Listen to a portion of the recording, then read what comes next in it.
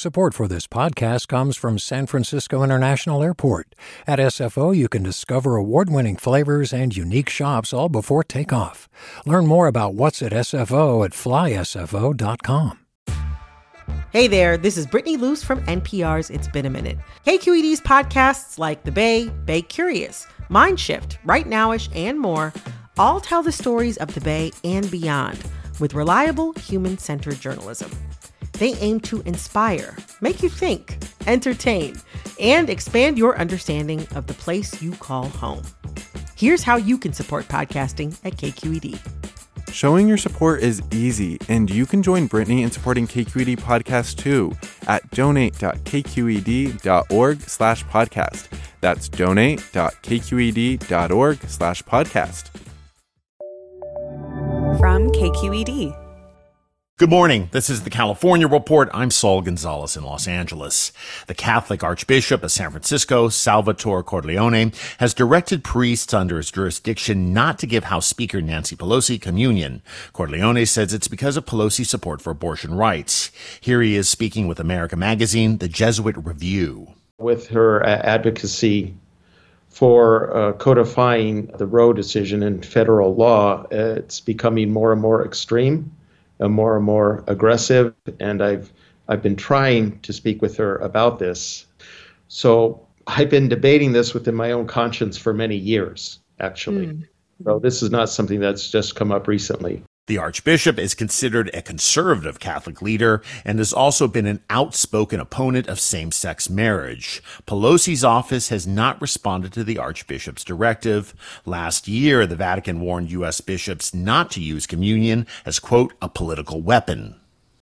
Let's turn to energy. State officials have confirmed that 2 idle oil wells in Bakersfield were leaking methane gas near a residential community, but say they were sealed late last week. Environmental groups have called out regulators for not acting with more urgency once the leaks were first reported. But the state says it wasn't an emergency. KQED's Juan Carlos Lara has more. California is home to hundreds of thousands of oil wells, many idle or abandoned, and a 2020 study conducted by Stanford researchers found that 2/3 of those could be leaking methane. Methane is generally not deadly, but it can make you sick, and it's a greenhouse gas, so it's bad for the environment. Holland Kretzman is an attorney for the Center for Biological Diversity. He says these 2 leaks are a danger to the nearby neighborhood and also represent the larger problem of leaking wells in the state. So it's a huge, widespread problem, and the state hasn't done enough to make sure that operators live up to their responsibility to stop these leaks. Cesar Aguirre is a community organizer with the Central California Environmental Justice Network. He hopes California establishes rules requiring a minimum distance between oil wells and residential areas to protect communities from methane pollution, a measure state officials are currently considering. If we look at CalGEM and the inspectors for the oil and gas division, there's only a few hundred. Just in Kern County, the most oil-producing county in California, we have thousands of wells that are impossible for each of those inspectors to get to in a timely and efficient manner. California Geologic Energy Management Division, known as CalGEM, is the state agency in charge of regulating these leaks. A CalGEM representative said they've previously ordered the operator of these wells, Sunray Petroleum, to plug them, but Sunray appealed the order. Now, CalGEM is working with Sunray to get these wells repaired. But Kretzman says that's not good enough, and it's CalGEM's duty to step in and fix the problem itself if operators are shirking their responsibilities. For the California Report, I'm Juan Carlos Lara. The Los Angeles Homeless Services Authority, or LAHSA, has unveiled plans to reduce unsheltered homeless in LA County over the next 3 years. Reporter Ethan Ward of KPCC has more. The plan includes increasing the speed of getting people from temporary shelter into permanent supportive housing and improving the management of grants and contracts with service providers. Veronica Lewis is the director of the Homeless Outreach Program Integrated Care System, or HOPICS. She says she thinks LAHSA's plan is a good one, but has one big concern. In addition to creating a way to get people from long-term stays in these temporary shelters, there's also people who are never going to come into those type of temporary situations that we need to make sure that we're focusing on moving them directly from the street into permanent housing or private spaces as well. A recent survey of unhoused people from the Rand Corporation found that less than a third of people on the streets said they would move into shared spaces. LAHSA's new plans come almost a month after its executive director resigned unexpectedly. No replacement has been appointed yet. For the California Report, I'm Ethan Ward in Los Angeles. Let's turn to Los Angeles' mayoral race. Vote-by-mail ballots have already been sent out, and later this week, Angelenos can begin casting their ballots at vote centers, with the last day to vote on Tuesday, June 7th. There are two clear leading candidates, according to the polls. One is Democratic Congresswoman and former Speaker of the California State Assembly, Karen Bass. If elected, Bass would be the first African-American woman to lead the city. Her chief opponent is Rick Caruso, a billionaire property developer and Republican turned Democrat. Once considered a long shot in the race, Caruso has spent a record-busting $23 million on his campaign, most of it his own money. Both Bass and Caruso promised to tackle LA's biggest challenges like homelessness, housing, and public safety. If a candidate doesn't get more than 50% of the vote in the primary, the top two vote-getters will battle it out in November's general election. Here to talk about LA's mayoral race is Fernando Guerra, who directs Loyola Marymount University's Center for the Study of Los Angeles. Professor Guerra, what strikes you about the race right now? That it is unfolding completely different than I or most observers would have anticipated a year ago. The dynamics have changed so much that it has created an opening for a candidate like Rick Caruso. How important has Rick Caruso's spending been to where he is now in this race? It's been very important. It's been a necessary but not sufficient factor in positioning him as one of the top two candidates. It's equivalent to what Meg Whitman did, when she ran for governor against Jerry Brown. I think conventional wisdom a few months ago would have been Karen Bass, the other leading candidate. This was hers to lose, basically. She had pretty much had this race wrapped up. That certainly is not the case anymore. How is she holding up? I think that this election is Karen Bass's to lose. If you take a look at the history of LA voters, she should be getting 80% of the vote. Okay, I think that 80% of the voters in Los Angeles want to vote for her. And so then you ask, well, why aren't they? And from my perspective, she has to do two things. One, she has to articulate a clear message responding to homelessness.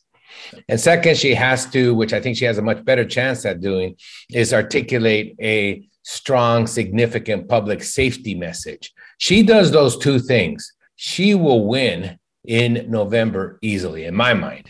And beyond the candidates themselves, Professor Guerra, I understand you think this could be kind of an extraordinary year in LA politics and in this mayoral race because of changing election mechanics. Could you talk about that? Yeah, I think what's also significant is that this is the first mayoral race that is during an even year and nested with the gubernatorial election in the history of LA. This is the first mayoral race with universal vote by mail. This is the first mayoral race with voting centers. This is the first mayoral race with early voting. This is the first mayoral race with same-day registration. And so we will have more people vote in this mayoral election in absolute numbers than ever in the history of LA, for sure. I can say that without a doubt. All right, that is Professor Fernando Guerra, the director of the Center for the Study of Los Angeles at Loyola Marymount University here in LA. Professor, always great talking to you about LA politics, and thanks for joining us on the California Report. Thanks for having me. I appreciate it. Do you love learning about the San Francisco Bay Area, its history, its people, its unique blend of cultures? Then you should check out the Bay Curious book. I'm Katrina Schwartz, editor and producer on the Bay Curious podcast, and I'm here to let you know that for the month of May, we've worked out a sweet deal for KQED podcast listeners. Right now, you can get the Bay Curious ebook for $1.99. That's right, $1.99. Just search for Bay Curious wherever you get your ebooks or find a link in our show notes. This offer does expire at the end of the month, though, so you'll want to act on it fast. Happy reading!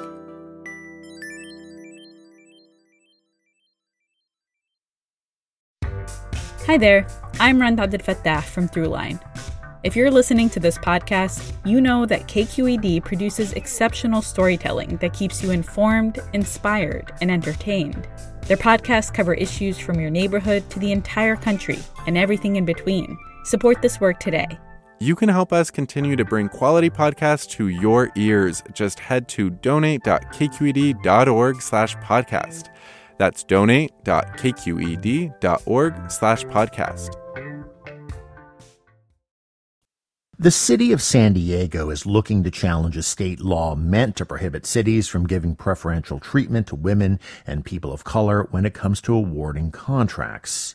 Two members of the San Diego City Council, Raul Campillo and Monica Montgomery Stepp, say they plan to challenge Proposition 209, the state's affirmative action initiative.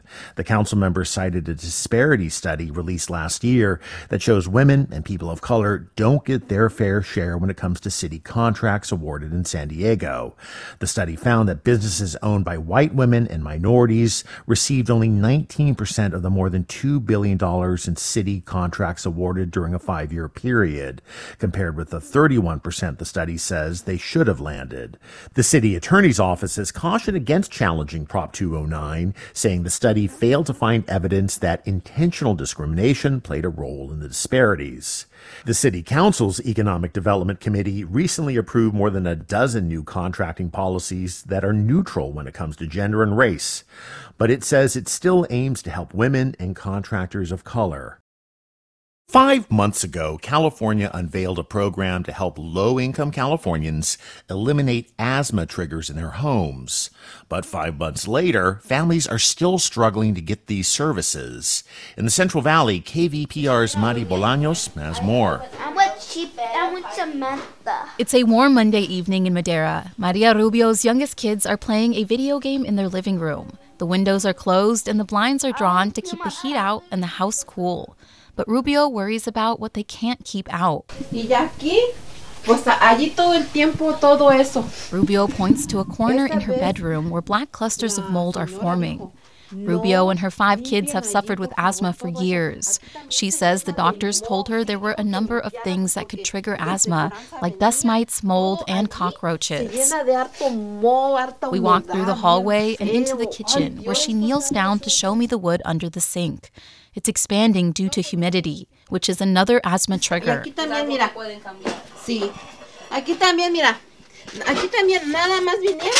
She says she asked her landlord to change it, but they just put in another wood panel and painted over it. The Rubio family is among roughly 2 million low-income Californians who have health insurance coverage from Medi-Cal and have been diagnosed with asthma.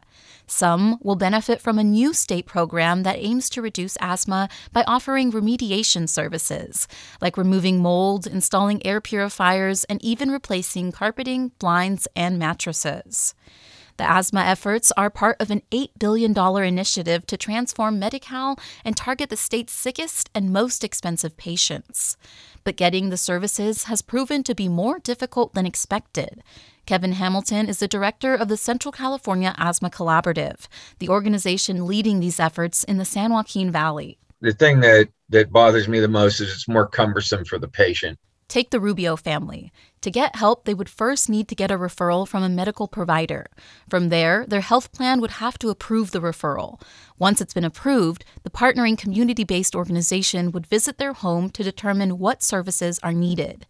Then, the organization sends the assessment back to the health plan for one final approval before it can move forward with the services.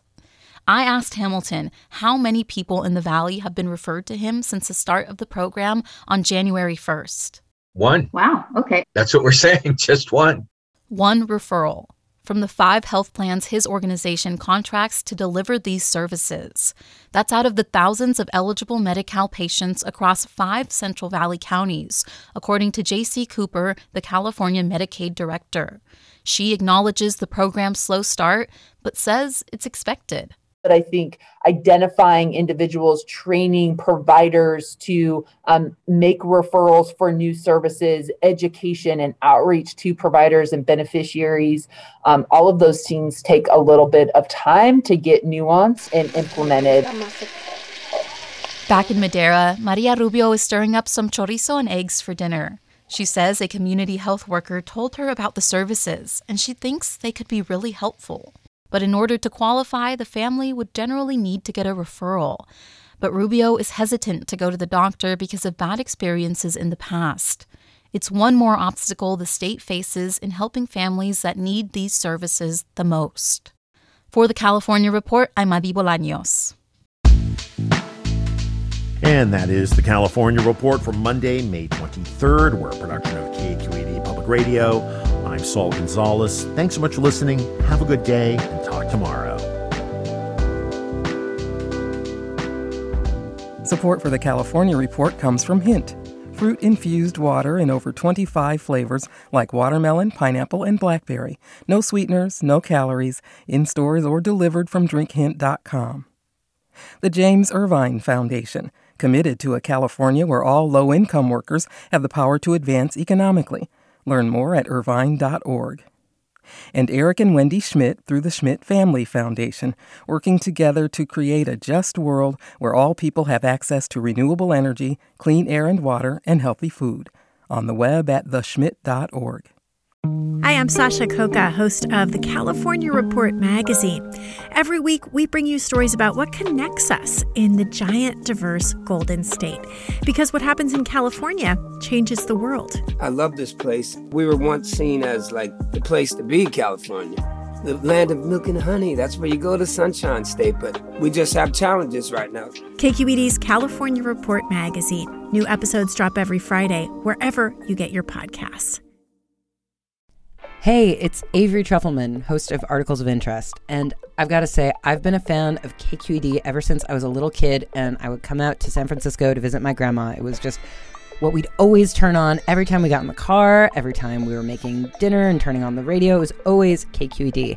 And then over the years, I've become a massive fan of KQED podcasts because this is local reporting at its best. These are answers to questions you've always wanted to know, interviews with exciting, unusual voices, necessary journalism, all told with love and care and artistry. And did you know that a majority of KQED's funding actually comes from members? It's just people like you and me supporting the programs they love, while also getting access to cool events, behind-the-scenes footage, and so much more. If you want to sign up and be a part of this amazing community, visit donate.kqed.org/podcasts to become a member today. That's podcasts with an S.